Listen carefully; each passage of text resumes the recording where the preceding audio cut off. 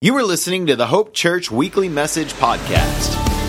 Hope Church is located in Cleveland, Texas, and meets on Sundays at 9 and 11 a.m.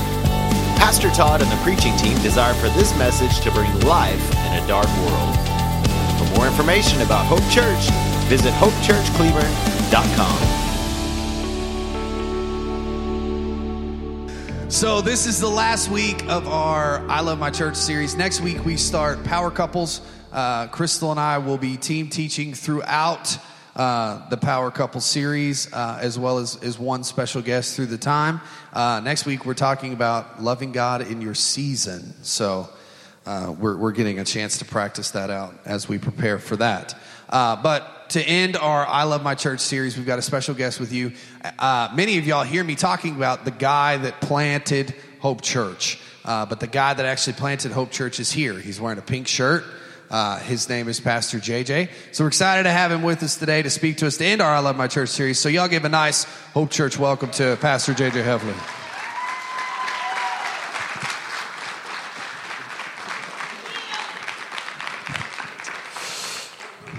What's up, Hope Church? What's up? All my notes are fouled up here for a sec.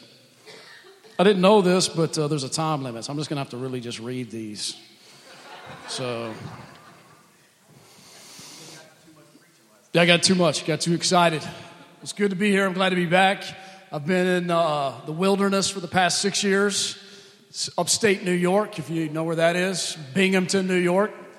Been serving at a church up there for the past 6 years. Recently, I came back in August, took a role, not in a church, but I'm serving as a chaplain in the oil field for Dunnigan Transport, which involves a lot of stuff and doesn't just involve chaplain stuff. So I'm going to talk a little bit about that today. But there's some interesting things that happen when you leave the motherland, the promised land, and you go to the wilderness. You see some stuff up there that you're like, man, I had no idea. I had no idea there was a place that didn't have any barbecue or Mexican food or sunshine or heat. I know some of y'all were, upset this morning. It's like 20 or 30 degrees. I mean, let me just tell you what it is in Binghamton, New York right now. 20 inches of snow, minus 10 degrees. And that's not just because of a cold front. That's because it's every day there. That's because it's New York. Crazy. Anyway, so I was able to get back to Texas, and we're glad for that. And then since we've been back, we've also had another kind of an eye-opening experience happen out here, is that you forget about how Texas is and the culture of Texas. You forget about Allsups and the Allsups burrito. You forget about overalls, things like that. But also what you forget about is that everything in Texas has this huge Christian culture here, right, everybody? Especially where I'm at in Abilene. The further west you get, the more Christian it becomes. And so over there in West Texas, like really everywhere in Texas, everybody's a Christian. Did you know that in Texas?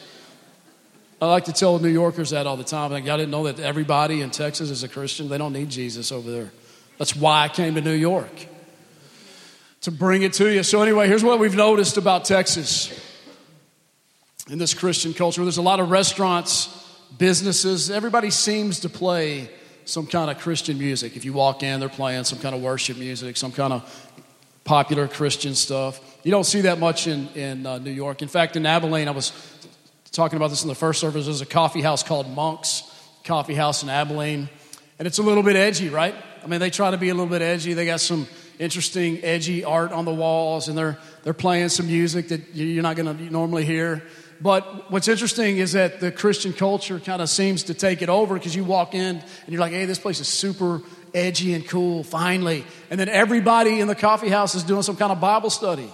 They're reading their Bibles. They're trying to be something, but these Christians come in and they just take it over. So I just you wouldn't see that in New York. In New York, you wouldn't see that. They would kick you out if you had the Bible. Get out. Closed. Maybe an exaggeration, but that's how it is. Abilene has 3 Christian universities, 3 large Christian universities. ACU, right here is a representative, ACU. McMurray, and then Hardin-Simmons. You don't see that much in New York. There's some Christian universities, but I doubt that there's 3 in one town like Abilene has. So And then also what you see is you see a lot of folks in Texas come to church on Sunday. Like here this morning at Hope Church, a lot of folks attend services throughout the cities. Everywhere you go in Texas, there's going to be churches full of people.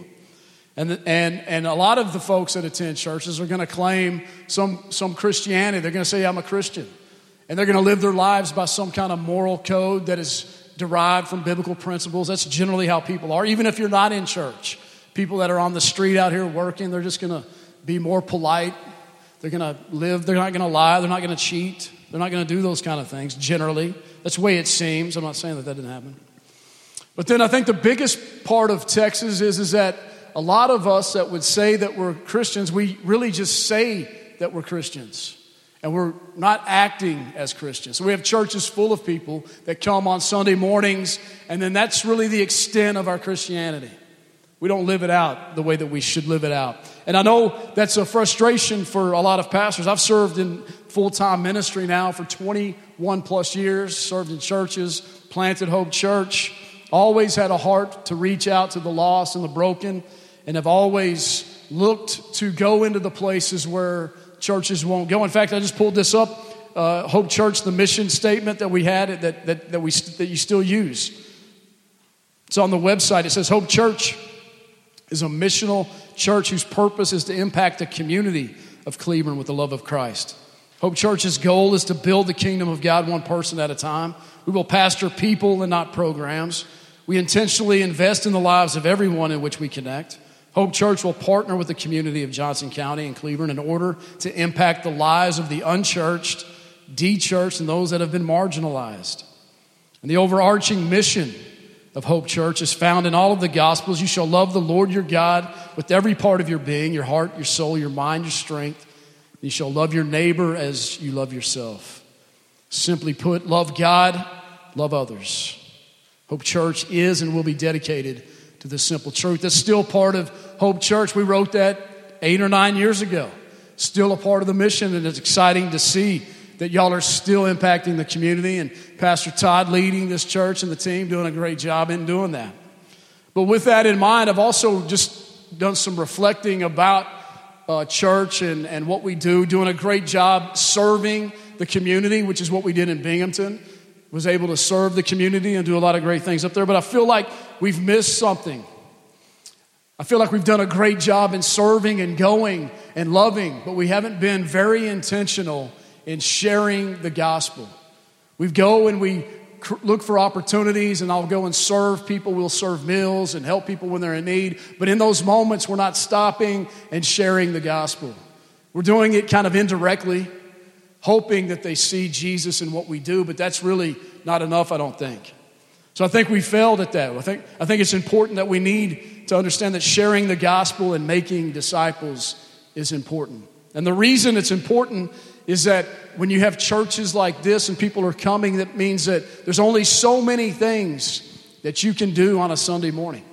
There's only so many of you that can lead worship. There's only so many of you that can work in the nursery. There's only so many spots for you to do something on Sunday. So if Sunday is the only day that you can live out your faith, you're going to be in trouble because there's just not enough slots for you. So we have to get out and we have to serve, but we need to be sharing the gospel, making disciples. And that is one of the frustrations that I've experienced, that pastors throughout churches everywhere would experience, is that why aren't our people more engaged? Why do we have all of these people show up on a Sunday, but then we don't see them active in our work, in the work of the ministry? What is the issue there? I think it's a couple of things. I think probably ministry leaders and pastors haven't done a very good job in equipping the saints, which is you, to do the work of the ministry. That's probably part of it. That was part of it for me. And then I think some of us are just inactive. You've just, for whatever reason, you are just not active in the ministry. Maybe you just don't know how to do it. So we're going to talk about that this morning. So before we go on, what is a disciple? What does it mean to be a disciple? The question is are you a disciple? And then whatever word you want to use for that, we have a lot of them. Are you a follower? Are you a believer? Whatever the church word is there today. What is a disciple? Well, this is how it's defined. A disciple is defined as a follower a student, an adherent of a teacher or a movement, and in this case, we're talking about Jesus. So a disciple is a follower of Jesus, a student of Jesus, someone who walks closely with Jesus. In the New Testament, the sense of the word is defined as a close, intimate relationship that is characterized by trust and obedience. Do you trust and obey Jesus? Have you ever wondered about the disciples in the Gospels? Why it was that they immediately just followed Jesus? I mean, Jesus just shows up. He just says, come and follow me. And they're like, dude, I'm in. You don't have to sell me anything. I'm here. Let's go. And they just dropped everything. I've always wondered what it was about that. What was going on that would happen? I mean, that doesn't seem likely for many of us. That some guy would just show up at your house and say, hey, come follow me. And you're like, okay, I'm in. Hey, everybody, I'm leaving. And you don't come back home ever. Right? Seems a little odd. Just wondered. But here's why they did that. These guys in this culture, they were Jewish. Jesus was a rabbi. And in this culture, when you were a Jewish young man, you would have been chosen by other rabbis to follow a rabbi. He would have saw some potential in you, and then he would say, come follow me, and then you would go and follow the rabbi, and then you would be like the rabbi. You would learn to speak like him. You would talk like him. You would walk like him. You walked with him closely. You would allow the dust of his trail to cover you. You were so close. And that's what it meant to be a disciple. But these men here, they didn't get chosen. They weren't chosen by any rabbi. So what would happen then is you would go back home and you would take up the family trade. You'd be a fisherman or you'd be a carpenter. Or you'd do whatever the family did. And that's what these disciples find themselves doing. They are fishing when Jesus shows up and he says, come follow me. He chooses them, and that's why they're so eager, because now they've been chosen. And they're ready to go because they know what it means to be chosen. And that is us. That's you and me. We have been chosen. If you're in this room this morning, it's likely that you have been chosen and you've received the call and you've decided to follow Jesus. And these men gave up everything and they began to follow Jesus. Jesus tells us the same thing this morning, to come follow him because his burden is light. His yoke is easy. And when we respond to that, then we become a disciple. We begin to trust and we obey. This is what Jesus says to his disciples. In John 14:15, he says, if you love me, you will obey and keep my commands. In verse 21 of chapter 14, he says, those who have my commandment and keeps them is the one who loves me. In 14:23, if anyone loves me, he will obey my word. And the point I'm making here is that as a disciple, if you are a follower, if you sat here this morning and say, yes, I'm a follower of Jesus, I'm a disciple, I have surrendered my life, I'm following, then he says that we must now be obedient to his commands, to what he is calling us to do. And this is the important part of this, folks, is that you and I are kingdom citizens if we have given our hearts to Christ. And there's work to do, and he wants you to live out your kingdom purpose. Not in a church on Sunday morning, but where you live every day. He wants you to live this out every day. And I'm not telling you not to come to church. Church is good. This place is good. You need to come. You need to get here. You need to worship and encourage. But you also need to follow the commands. So what does that mean? Well, there's the command we read earlier, the great command, love God and love others. And then there's this command, or the commission, found in Matthew 28. And we know this. You've read it. You've heard it. Verse 16 says, now the 11 disciples went to Galilee, to the mountain to which Jesus had directed them. And when they saw him, they worshiped him, but some doubted. And Jesus came and said to them, all authority in heaven and on earth has been given to me. Go, therefore, and make disciples of all nations, baptizing them in the name of the Father and of the Son and of the Holy Spirit, teaching them to observe all that I've commanded you. And behold, I am with you always to the end of the age. So Jesus commissions the disciples to do three things here. He says to go and make disciples of all nations. So the command here, go and make disciples, it's an imperative. It's not a request. He's not asking you if you will go. He's telling you to go. It's a command. It's not optional. It's not up for discussion. It's what you and I are to do. And in fact, this is how the church is born, because these men and these women decide to go and they follow the command and they do this. There's the three things that he says for us to do. Go, not come. It's important for us to realize what this is right here. It's good to invite people to church. But if that's what you're doing, if you're going out in your community and you're saying, hey, come to church, and then you're wanting Pastor Todd and the other ministry leaders to preach the gospel to them, then you're missing it. You are the one that is carrying the hope that they need. You are the ones that know them. You preach the gospel. That's the command. You go and make disciples. The second part is this: everyone, not some people, everybody. Go and make disciples of all nations. Everywhere we need to go. Sometimes the fear here is that you may approach somebody or see somebody and they don't look like you, they don't act like you, they don't talk like you, and so you don't share anything with them. You're afraid to approach them. But it's really not about me. It's about what the power of God is going to do in me and through you. He's the one that's going to do this work. You got to go. So everyone, not some. And then the last thing he says here is make disciples. Not church members, but disciples. It's okay to be a church member. I'm not saying that there's anything wrong with that, but that's not the command. The command is to make disciples who follow Jesus, who make other disciples. Churches are full of members that don't do much. Isn't that right?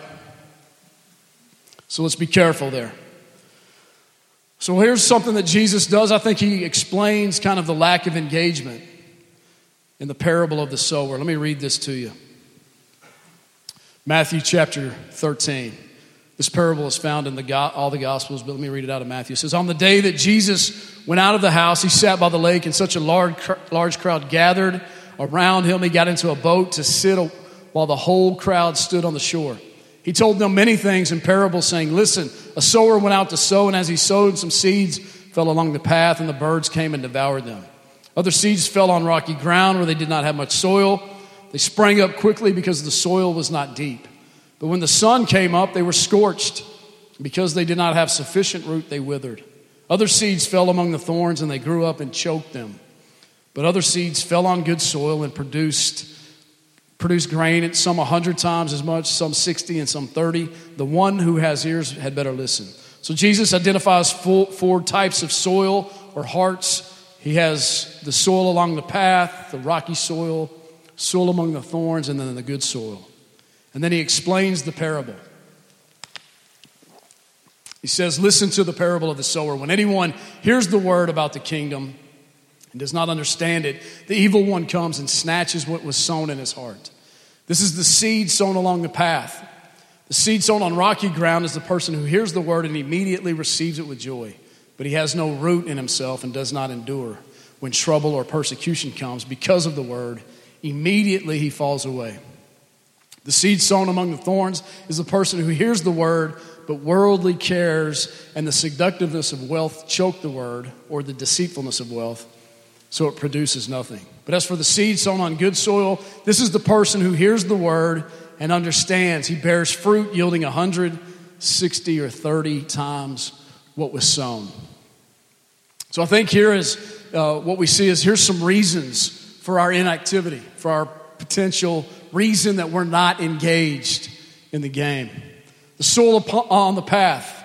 There's seed that falls on the path. This has to do with a lack of understanding. He says it in verse 19. He hears it, but he doesn't understand it. So it's a lack of understanding due to really not hearing it. The seed comes, but he doesn't hear it. It's a communication problem. It's the myth of communication. And you'll understand this. Did you know that just because I send the message doesn't mean that communication is taking place?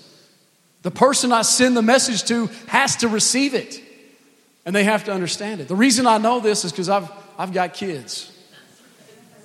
And I've sent a lot of messages. And a lot of those messages didn't get received. Why didn't you clean your room? I told you to clean. Why did you get a speeding ticket? I told you not to speed. Some of y'all have the same problem with your spouse. That are sending messages all day, and somehow they get lost in transit. Where was the message? I missed it. But that's the myth of communication. If the message isn't received, communication hasn't taken place. So in this case, the soil along the path, the message is thrown out, but he doesn't receive it. In fact, it is stolen from him because of his lack of hearing and understanding. So what I would say for us in this room today, you need to come to church prepared to hear. Some of us aren't prepared to hear. You're coming into this place or you're opening your Bibles and you haven't prepared yourself to receive the message. There's a lot of reasons for that. You're just not ready. You're too tired. You stayed up too late. Watching whatever you were watching. You were doing something else. You weren't ready to come to church. You got to be ready. Be a doer and not a hearer only.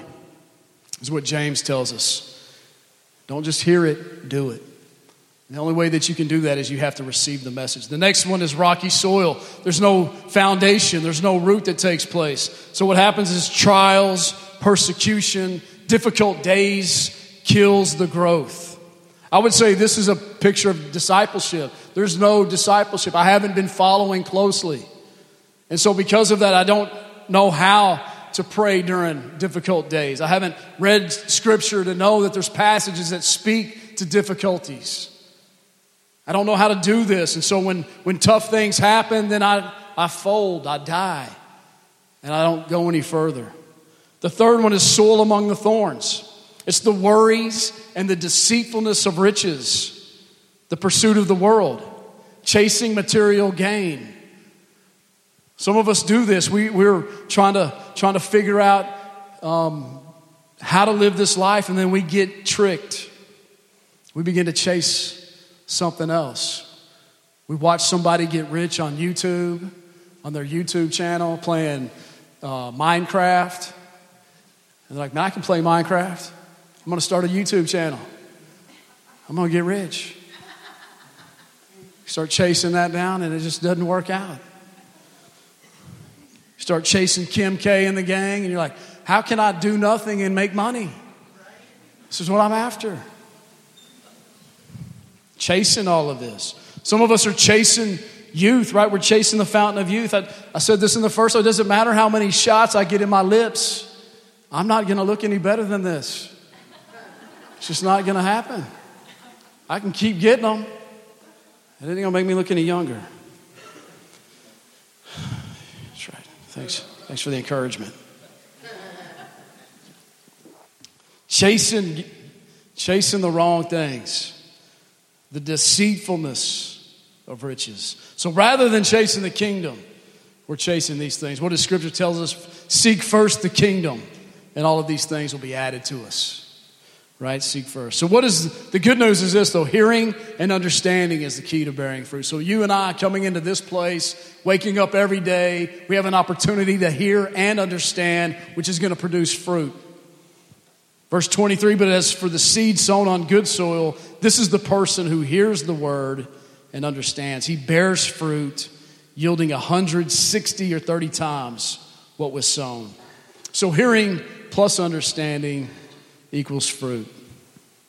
So this morning, our responsibility, and I just want to challenge everyone in this room, is that if you are a follower of Jesus, if we've come into this place and you're saying, yes, I'm a follower of Christ, the obedient follower then is making disciples. You are going and making disciples. We all fall into one of these categories. We've probably been in one of these spots before.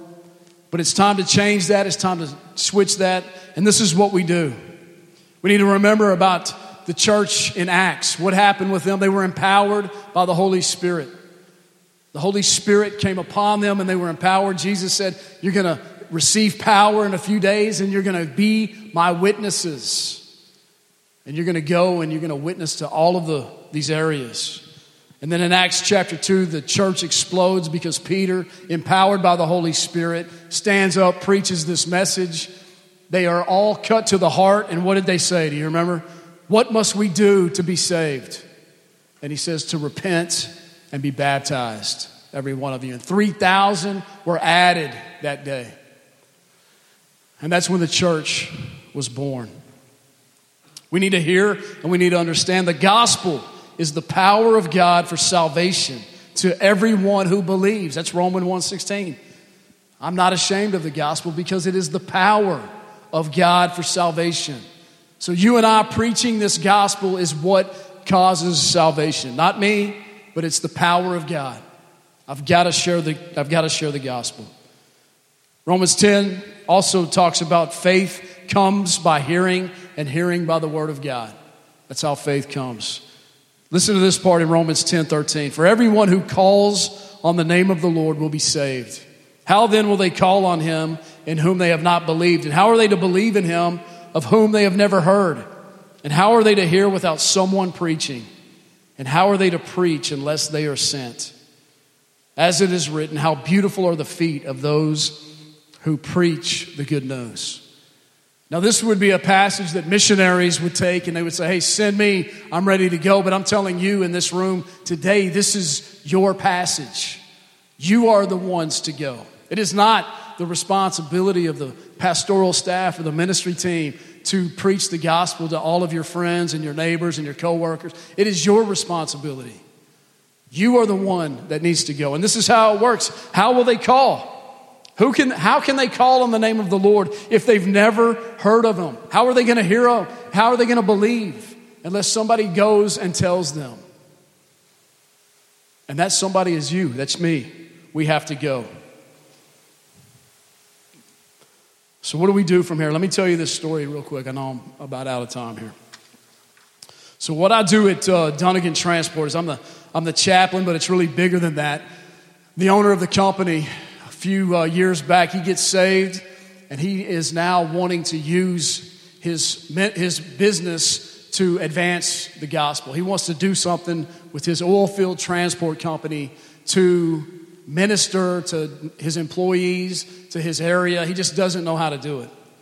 And so I got connected with him, and I came in August, and that's how I moved back. And we began to do some things with drivers. I meet with drivers every morning. They're scattered throughout the big country. They have yards set up everywhere. I show up at a yard. I bring a bag of breakfast burritos. I invite them to read the Bible with me. Some do, some don't. And then we decided that it's not enough. We're not doing enough. We need to do more here. We need to get more intentional. And so Bo supports some missionaries in Uganda that use this model that we're using right now called T4T, Training for Trainers. And so in Uganda, in this refugee camp, these guys started to implement this strategy.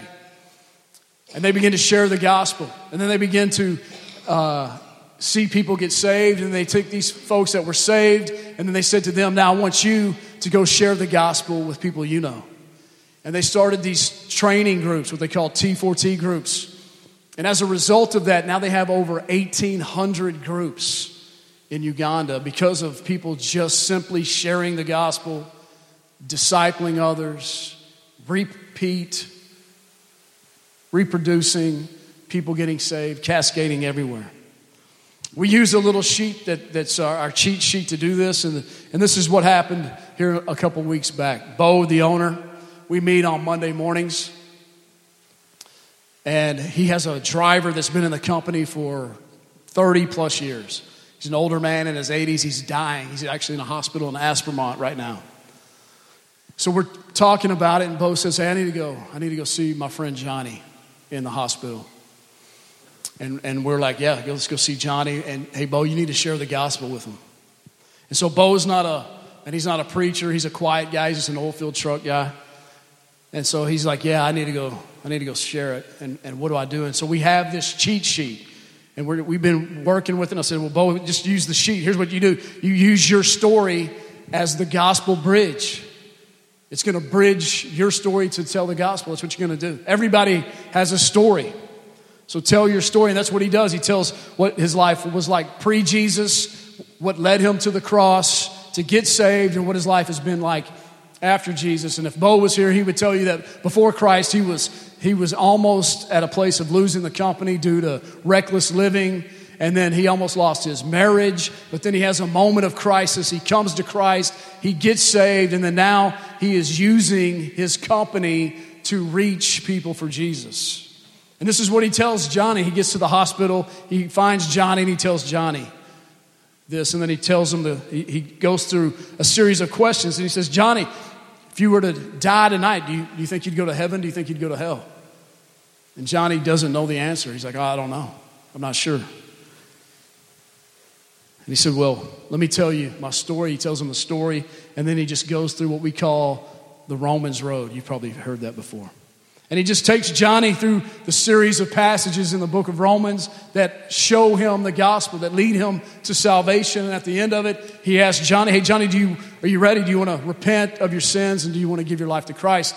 And Johnny in the hospital bed says, yes, I want to give my life to Christ. So then Bo asked him the next question that we ask is that, are you ready to get baptized? And Johnny's like, yeah, I want to get baptized. And so Bo calls me in a panic. And he's like, man, Johnny got saved and now he wants to get baptized. I don't know what to do. Can I do that? Is this legal? Can I legally baptize him? I'm like, yeah, man, I think you can. I don't think it's illegal. So we can't get him to water. He's in the bed. We can't. What do we do? And I was like, man, just get some nurses, grab a pitcher of water, pour it over his head, and just get around him. And that's what you got to do. Innovate, man. Overcome. Adapt. And so that's what he does. And Johnny's daughter is there. These nurses are in the room. All this is happening. The daughter puts it on. You can go to my Facebook page. You can watch the video of Bo pouring this over his head and all of this stuff. And it makes a huge impact on this whole family, this hospital. The guy looks up and he's like, man, I've never experienced this. I've known I've needed this. I just never had anybody tell me. It's powerful. Johnny gets saved, gets baptized. The nurses are all impacted. They're all hugging and crying. Bo goes home that night. And he's telling his wife the story. Bo has 2 kids, a son and a daughter. And his kids come in and they say, Dad, what are you talking about? What did you do today? And he tells them the story. And he says to them, do you want to hear the gospel? And they're like, yes, we want to hear the gospel. So he goes and gets his sheet because he's not seminary trained. And so he goes and gets his cheat sheet. And he just does the same thing that he does with Johnny. And both of his kids say, yeah, Dad, we want to accept Christ. Prays with them at the table with his wife. He's like, are you ready to get baptized? Yeah, they get baptized. And so my point in sharing this story with you is that Bo, who is just an oil field truck driver, that's what he would tell you. And he's been living for Jesus now for maybe 3 years. And he's just been obedient to the call. And you and I in this room, it doesn't matter what you've done or where you've been or what your story is, this right here is the tool that will get you activated into sharing the gospel and in the kingdom of God. Many of us are on the sideline, and that's the point, is that we're just not active. And there's a reason you're not active. You've done something, you've got something in your life, you feel like you can't be used, that God can't use you, and it's just not true. God can use you. This church was started because we believe that God can use anybody. And we began to go reach everybody that was available to hear, that wanted to come, and we invited everybody to come. But you and I, we've got to get intentional.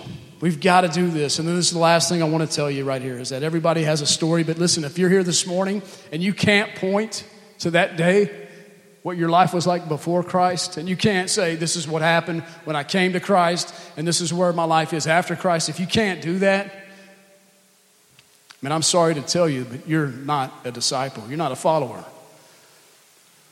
Because there's a moment in everybody's life that you come to the cross and you know what that day is. Where you come and you say, man, God, here I am. I need you. Jesus, I need you. And my encouragement for you this morning is that you can get back in the game, that Jesus loves you. The gospel is that he died for us. He forgave us. We are set free from sin and death because of his death, his burial, and his resurrection. And that he has saved us. Not to just sit in church on Sundays, but he has saved us to be active in the kingdom. And that's you and me. Amen. Amen.